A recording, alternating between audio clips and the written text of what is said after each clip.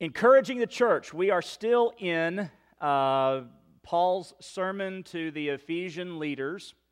He's called them down to Miletus and had asked for a time there. He didn't stop in Ephesus. It was going to take too long. Apparently then they ended up having to make a stop here in Miletus that was going to give him time to meet with them after all. So they came down and he preaches this sermon to them, and we talked about a little bit 2 weeks ago before Steve Horn came last week about this being his. There are 3 examples of Paul's sermons in Acts. There's an example of preaching to Jews, to lost Jews. There's an example of preaching to lost Gentiles. And then we have here an example of his preaching to the church, preaching to Christians. And it's just too much here to not break down into 4 weeks of sermon for his one sermon. He put too much here for us. So we are in what would be the second section of his sermon, verses 22 through 24. Now, at this point in the narrative, if you remember some weeks ago, I told you that I believe, and by the name on the bottom of the screen, the wandering, that Paul is being disobedient by going to Jerusalem. But where we are in the narrative, we've read ahead, right? We read the whole thing, and we kind of got ahead of ourselves a few weeks ago when we talked about that. But if we are just following the narrative as it is in Acts, all we know at this point in the narrative, in chapter 20, is that Paul has decided in himself to go to Jerusalem. That's chapter 19, verse 21. There's little debate about the meaning of that verse. 21. Paul made this decision. In verse 21, he says, I've decided to go to Jerusalem, and I am compelled, I must, that usually is a verb used to mean God's making me, go to Rome. I've decided to go to Jerusalem, I must go to Rome. Now, Luke in the narrative through here is gradually going to show us that Paul should not have gone to Jerusalem. Luke's a good writer. It's going to be chapter 21 before Paul is told explicitly, don't go to Jerusalem. But that's not where we are. So let's keep that in mind as we move through this passage. At this moment in Paul's life, he's going to say, I've heard warnings. In verse 22, Luke is going to reiterate that the decision is by Paul's Spirit. And then he's going to say the Holy Spirit is warning him. Maybe these were redirections, kind of like when he said, Jesus didn't allow me to go into those northern parts of Asia or the southern parts of Asia. He tried, and the Spirit wouldn't let him back in chapter 15, I believe. But right now, what we see from Paul is what is truly important to Paul. As he is moving down this road, as the Lord is continuing to direct him, continuing to open up Paul to what the Lord's will is at this time, we get to see Paul's response. So keep that in mind as we move through this passage right now. Paul has only been told, based on what he says and Luke records so far, that it's going to be bad if he goes. That's at least his interpretation of what he's being told. And then he explains that a little bit more in these verses, 22 through 24. What I'm reading is on the screen, or if you'd like your own copy to hold in your hand, you can use one of our Bibles there in the pew rack. And if you don't have a Bible of your own, feel free to take that one with you. Paul says in this second section of his sermon, and now I am on my way to Jerusalem, compelled by the Spirit, is the way this translation does it. Most scholars believe that it's compelled in my spirit is a better translation. Not knowing what I will encounter there, except that in every town the Holy Spirit, and there's the distinction, warns me that chains and afflictions are waiting for me. But I consider my life of no value to myself. My purpose is to finish my course and the ministry I received from the Lord Jesus, to testify to the gospel of God's grace. We're going to see, I didn't number them, I believe 6, 7, 8, y'all just panicked, different things, aspects, or different things that Paul values in this short passage.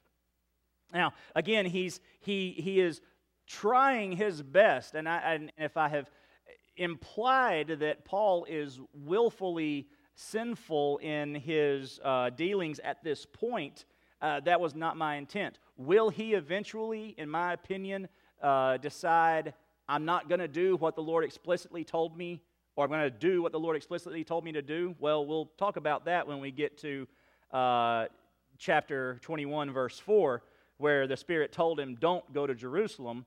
But right now, he is working through what he is hearing from the Holy Spirit. He is working through that process, and he is making the decisions best he can based on what he believes the Holy Spirit is telling him to do. And as he does that, as he preaches to this group of believers from the church in Ephesus, we get to see what he values. Now, the clearest statement he is going to make is in verse 24, but I consider my life no value at all. And we're going to get there, and we're going to talk about that, but there are other values that we can see from Paul based on what he says. The first thing Paul values others. That's the point number one. And we see that just in verse 22, and now I'm on my way to Jerusalem. Now, there's some reading between the lines we have to do, or not so much reading between the lines as considering the letters that Paul wrote.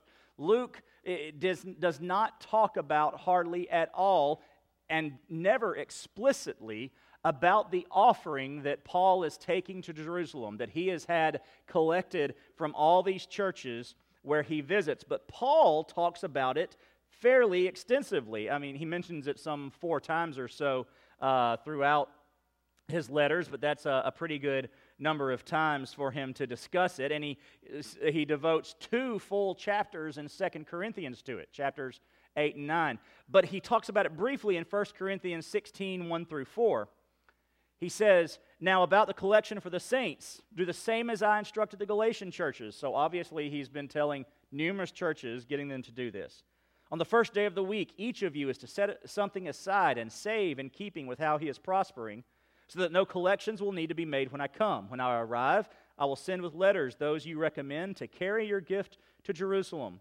If it is suitable for me to go as well, they will travel with me. See, Paul was intent on this collection for Jerusalem. It was for the poor believers of Jerusalem. It was the following Christ was particularly burdensome in Jerusalem. They had had a famine some years before. And so Paul was taking up this collection for the church, for the believers, and it probably would have been used for others, not just believers, to help them. Paul had this concern. Paul valued others. He valued the physical needs of others. We, as a church, take part in compassion ministries. We are encouraged by our state convention to do that as well. And we have our own food pantry, and we keep the free little pantry out here stocked as best we can. And our association is beginning to develop an associational thrift store that will raise money for the BCM and Dry Creek and something else I'm supposed to remember. But we will take part in that. It's where people can go and buy cheap stuff that they actually need but don't have to pay a lot for, or we give it away if that's what's needed at the time. But Paul valued the physical needs of others. We as a church should value the physical needs of others as well. Paul not only valued physical needs, though, or rather he not only valued others in their physical needs, he valued others by showing his concern for their spiritual growth. Paul regularly wrote letters and visited with his former churches. The third of the New Testament is Paul writing letters to churches and to his former students, for lack of a better term, the pastors he had raised up, to encourage them and to instruct them, usually when something was going wrong where they were. And they were having problems, and he said, here's what you need to do. Here's the instruction. He valued their spiritual health, but he began valuing their spiritual health at their initial point of need for Jesus. Paul was crushed by the lostness of his own people.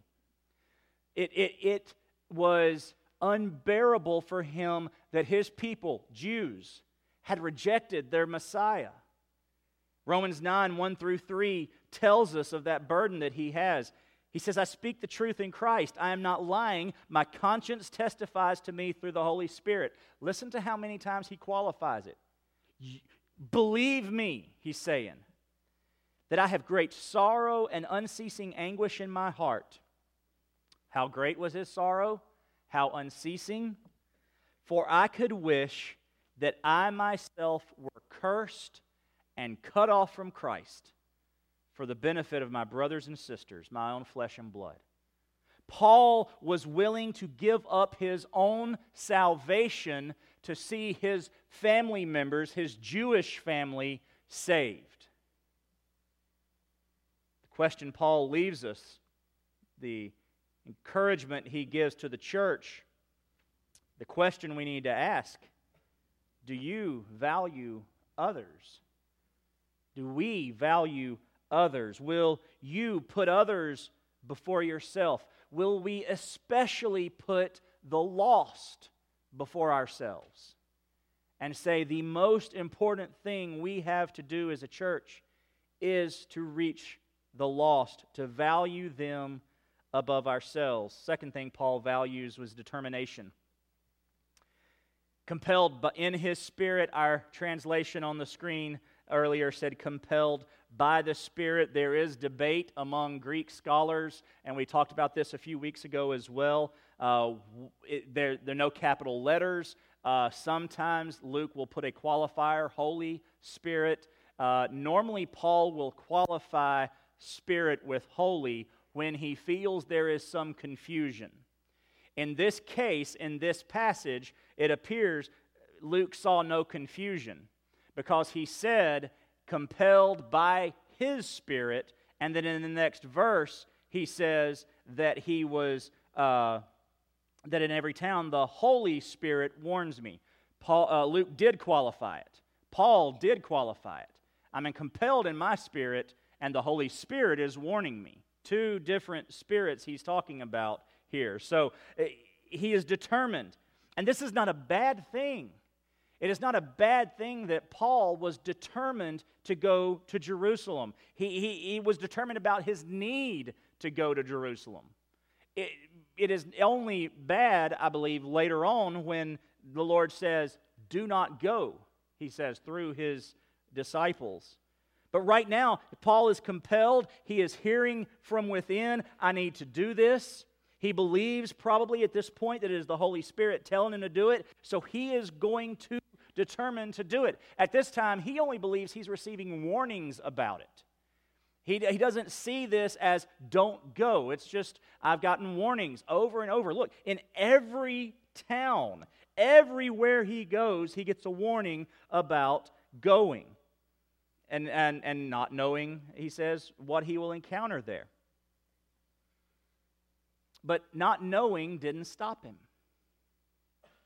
The unknown didn't deter him. He didn't look and see, well, I don't know what's going to happen if I go to Jerusalem. I mean, I know it's going to be bad. That's going to be clear by the next statement that he makes here. But that's not going to stop me. That's not going to stop me from doing what I believe at this moment the Holy Spirit is telling me to do. Paul even wrote about it when he wrote Romans, the book of Romans, from the city of Corinth on this journey, a little bit back in the journey that we're still in right now. Romans 15, 30 through 31. He said, now I appeal to you, brothers and sisters, through our Lord Jesus Christ and through the love of the Spirit, to strive together with me in fervent prayers to God on my behalf. Pray that I may be rescued from the unbelievers in Judea, that my ministry to Jerusalem may be acceptable to the saints. He knew, and he was writing to his churches. Actually, at Romans, the church in Rome he had never been to. He was writing to people he had never met to talk about how this journey to Jerusalem was, he didn't know how it's going to end up. And yet, Paul was determined to do what he believed the Lord was leading him to do. Paul would ask us, I believe in this message, do you value determination? Are you determined to do what the Holy Spirit is leading you to do, even if it's hard? Even if the result is uncertain? How many guarantees are there in life? There are 3 guarantees in life: death, taxes, and that Lucy's going to pull the ball from in front of Charlie Brown when he tries to kick it. Those are the 3 guarantees in life. There's a cartoon strip where they have this philosophical discussion of the 3, Lucy and Charlie Brown. I'm an expert. Anyway, don't try this at home. Those are the things that are guaranteed. Nothing else is. Lord, you told me to do this. You're going to die doing it too. Oh, wait a minute, I didn't sign up for that. Yeah, you did. When? When you said, I trust Jesus as my Savior and give my life to Him?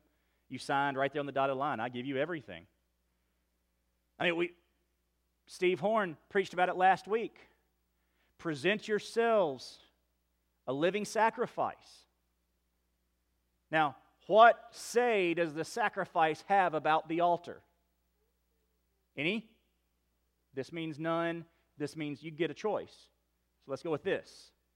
None. The sacrifice doesn't get to say, wait, you didn't say anything about fire. What's that knife for? This is when I signed up. You're the sacrifice. And we as believers are to present ourselves a living sacrifice. Ain't no sheep crawling on the altar. They're drugged, they're carried, they're put on there, they're stretched out, they're held down, and then the sacrifice is made. And Paul says in Romans 12:1, because he understood it, he knew what he was doing right here, he knew he was crawling up on the altar. We, the living sacrifice, knowing what the altar is for, knowing the purpose of the knife and the wood and the fire, we then willingly crawl up on the altar and lay down on it and say, Lord, do as you will.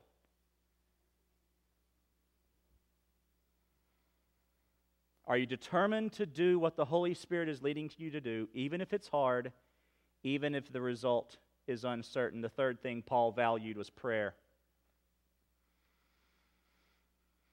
Compelled in my spirit, not knowing what I will encounter there, except that in every town the Holy Spirit warns me. He was attuned to what the Holy Spirit was saying. Now, again, I believe that Paul is going to get off track here in just a few verses. But that never stopped. That is not indicative of him no longer listening. How many of you have thought you were supposed to do something led by the Lord and then find out you didn't? You weren't supposed to. I'll raise my hand. I've told you my testimony. 2 different churches I went to 2 different times early in our ministry that I thought certainly that's what the Lord wanted. One of the reasons was they were easy. They were easy decisions. Well, God wouldn't want me to do something hard, would He? Moron. But that's what I thought. And so I made the easy decision and believed at the time. I don't know if I told y'all this or if I told some other folks, maybe my D group, I told this. In trying to find a journal, I'm a horrible journaler, by the way. So D group is hard for me. I can read just fine. I don't write much. I don't just enjoy sitting down and pouring out my thoughts through pen. Some people do. It's not me. So I've got 4 or 5 different journals saved from 4 or 5 different attempts to start journaling every day. And I usually did it about 3 or 4 days in a row-ish and then stopped. So I've got 4 different journals with 4 or 5 pages taken up at the beginning. I went back while I was preparing to start the D group and start the journaling that we do for our D group, and I just kind of flipped through those things. And in one church in particular, just a few days after we got there, thank you, Lord, for this church. This was just the right time at just the right place. This was perfect. It wasn't 3 weeks later, my next journal entry, that's how consistent I am. what in the world did I get into? That was February. June, when I probably went back and wrote again, only about 6 or 7 entries there, and they skipped 2 or 3 months each. Lord, just let him fire me to get out of here. This is not, what did I do? What did I mishear? What did I misread? If you'd asked me 6 months earlier, I was exactly where God told me to go. Within 6 months, I knew, I don't think this is right. And now I can tell you absolutely, I should have never been there. And that's confession. We've all done that, but we thought we're attuned to the Holy Spirit. At least Paul was trying. At least we tried somewhat. Paul was listening to the Holy Spirit, and the Holy Spirit was saying, you're going to face major chains and afflictions are waiting on you. It is going to be a horrible incident. He was praying about this trip. Again, we can look at Romans 15, 30 through 31. He asks this church he's never been to, pray with me. Strive together with me in fervent prayers to God on my behalf. Pray that I may be rescued and that my ministry will be acceptable. He valued prayer. And at this moment in the narrative, I believe Paul is responding to those prayers as best he can. What he hears and what the Lord is leading him to do as he understands it, he is responding to those prayers. I will ask you, Paul might ask you too, do you value prayer? Will you pray until you get an answer? Jesus told all sorts of parables about that. And then will you continue in prayer afterward to continue to seek God's guidance? Look, again, he says, in every town the Holy Spirit warns me. Doesn't say how, but anytime we can call any communion with the Holy Spirit, with God, prayer. We can pray through song. We can pray through words. We can pray through thoughts. We communicate with the Lord. And he was communicating regularly with the Lord through the Holy Spirit. And he was seeking God's guidance about what was next and what he should do. And the conclusion he came to is our next thing, next value of Paul. Actually, it's a negative. Paul doesn't value comfort. Because it's clear what the Holy Spirit says. Chains and afflictions are waiting. If Paul thought comfort was important, he has a strange way of showing it. He's unsure of the details. What does chains and affliction mean? A night in jail? Years in jail? Beating, stonings? What does this mean? He didn't know. He knew it would not be good. And yet, he has continued to take this path regardless. Regardless of what he knows is coming, he hears from the Lord, these are going to happen. He believes in his heart that he should go there. So he says, it doesn't matter. I don't value comfort. His comfort and his preferences were not what he felt were important. We're going to get to what he thought was important here in just a minute. Do you value comfort? I do. I like cushy seats and air conditioned and heating buildings. Heated buildings, rather. But I have a friend right now in Senegal where it's 100-something degrees every day. And he's no little guy. And that's okay because that's what he's saying on Facebook. So I'm not saying anything he wouldn't say too. And it's murder to him to preach, to teach pastors for a couple of days in a row and sleep on basically dirt. Have church in I think they have buildings. It's not just grass huts, but it's not exactly the sort of conveniences we're used to. And yet they are hanging on his every word, not because they're his words, but because they're God's words. Do you value comfort? Are your preferences, traditions, and familiarities more important than the Great Commission? What would we give up to see people saved? If we knew that 100 people would get saved, would we turn off the air conditioner during the summer?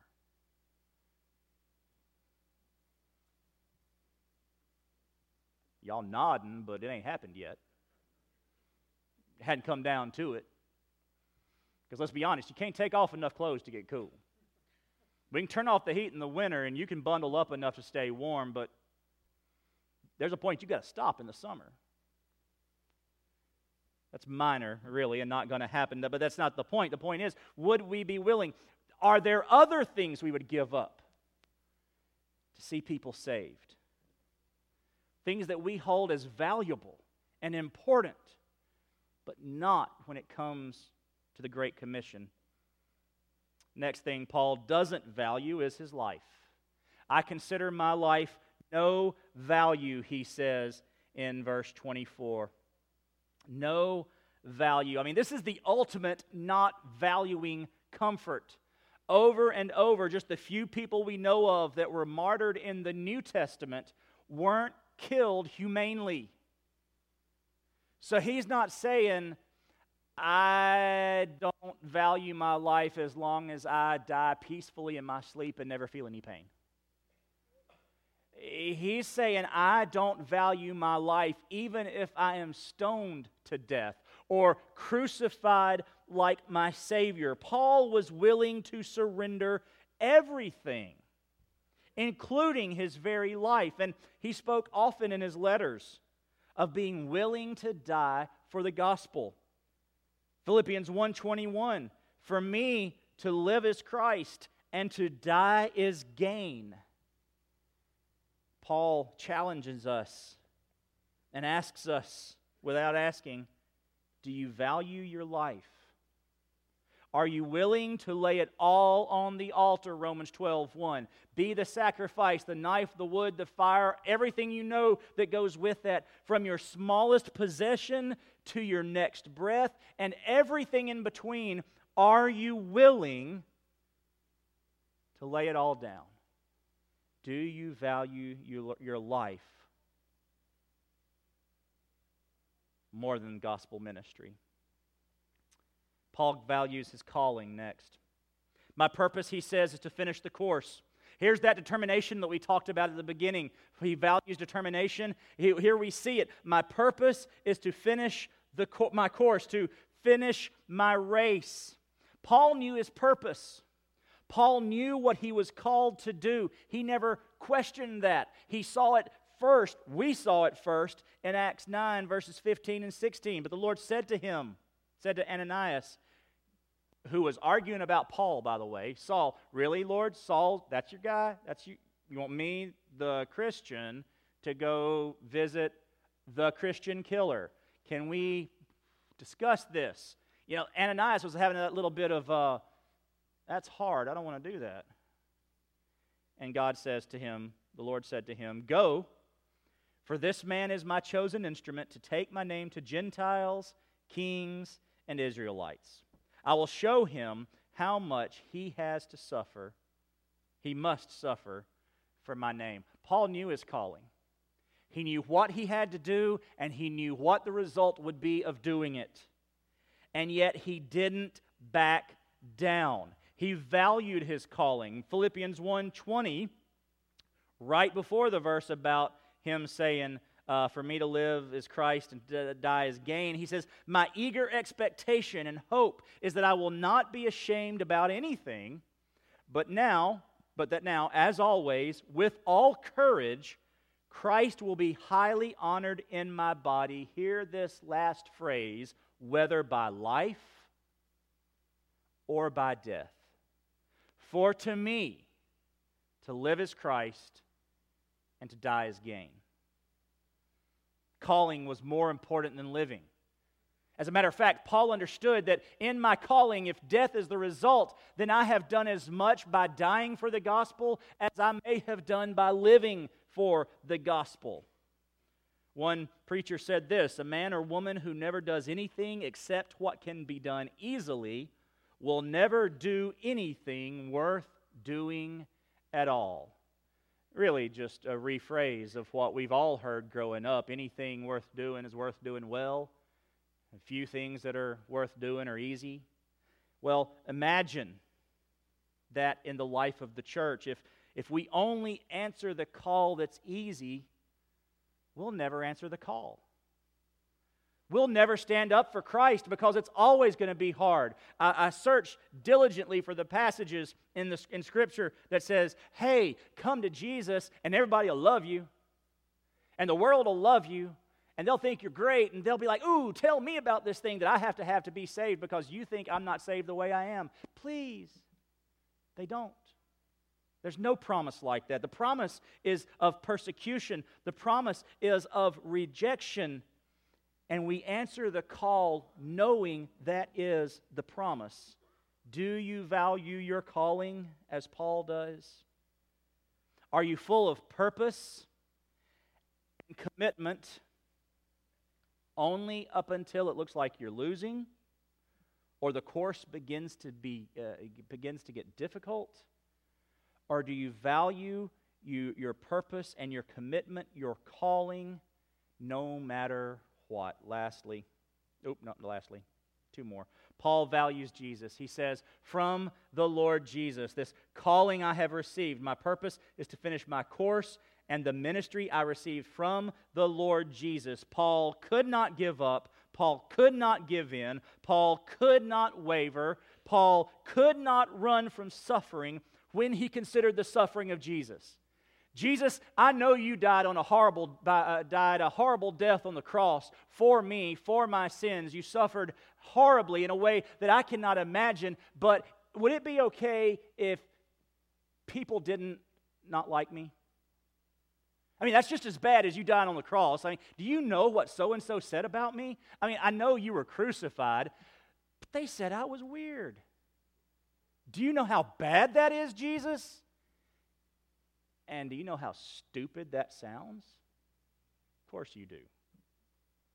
So Paul could not say, well, I can't do this because, Jesus didn't even have to do this, because Jesus had to do everything. Jesus had to take it all. And so Paul could not run from suffering because he valued Jesus. Paul placed too high a value on Jesus and his relationship with him to deny the call from him. I can't be disobedient to Jesus because he did everything for me. And I'm going to turn around and say, well, I know you died for me, but I can't talk to my neighbor about you. I got to live on this street. I got to live with these people. They can't think I'm a weird Christian. Oh, but thanks for being crucified, by the way. Do you value Jesus? Paul would ask. Is Jesus an ornament on a shelf? Our Savior on the shelf? A get-out-of-hell-free card? Or is he the very purpose and end of your getting out of bed every day? Is that why you breathe? Is that why you wake up? Do you value Jesus? The last thing we see here that Paul values is the gospel, to testify to the gospel of God's grace. In this little section, it wasn't about collections. It wasn't about an offering. Though important, though the collection was important. It wasn't about justice, though Paul talks a lot about that. It wasn't about justice, though important. It wasn't about service to the church, though important. It wasn't about ministry as we might define it, though important. All of those are results and callings of the gospel, but they aren't the gospel. Paul valued that God saves through Jesus Christ. That was his value. Nothing else mattered. Important things to do, ministry and collections and all this, sure, absolutely, we need to do all that, and Paul did it. Paul had no death wish. Paul wasn't thinking, boy, I sure hope I get chopped up into pieces and die. That'd be great. That's not what he was standing back thinking, but he was willing to take that if that was next, because he valued the gospel above all. Let's go back to the beginning. He valued others so much he would give up his own salvation to see others saved, because he knew the value of the gospel. He knew the value of salvation. Do you value the gospel? Do you value it enough to pray for the opportunity to share it with your one, represented up here by these ping pong balls? Do you value it enough to give up on some things that you thought were important, to take some hits politically, socially, familially in your family? Relationally, there's the word. Or maybe I need to ask if you've experienced the gospel in your own life at all. Have you ever trusted Jesus Christ as your Savior? Have you ever experienced the salvation to know the value of it? Well, you'll have a chance this morning. See, God designed us for perfection, actually, but His plan and His design are perfect, and anytime we go against that, and we do, it causes brokenness. And what causes that brokenness is sin. Anytime we go against God's design, we are sinning. Anytime we go against God's expressed will, we are sinning. And every time we sin, it breaks our life a little bit more. And there's nothing we can do to fix that brokenness. We don't have the power to save ourselves, to forgive ourselves. We don't have the power to fix our families, to fix our relationships. We don't have the power to do any of it, because every attempt on our part always, eventually, just leads to more brokenness. But when we come to Christ, when we experience the gospel, Jesus Christ, the perfect Son of God, crucified for you and for me, both in our place, we mean that when we say for you and for me, but taking our sins and our punishment for you and for me, then buried and rising again on the third day to show us that He had power over sin and death. If we trust that gospel, if we believe that gospel, if we repent of our sins and believe in Jesus Christ, we'll be saved. And we will be free then to recover and to pursue God's design, living a life of sanctification and seeking Him, and most importantly, telling other people about how we came to the knowledge of Jesus Christ. That salvation is offered for you today.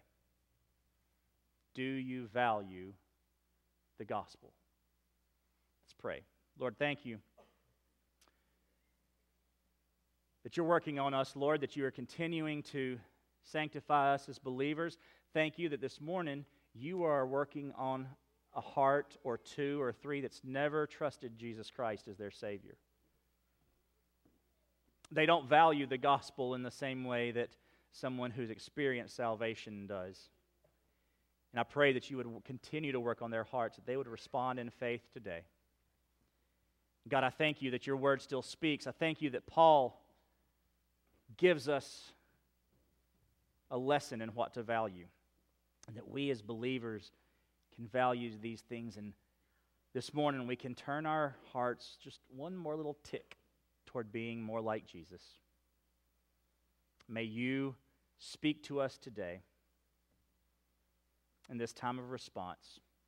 I pray in Jesus' name. Amen.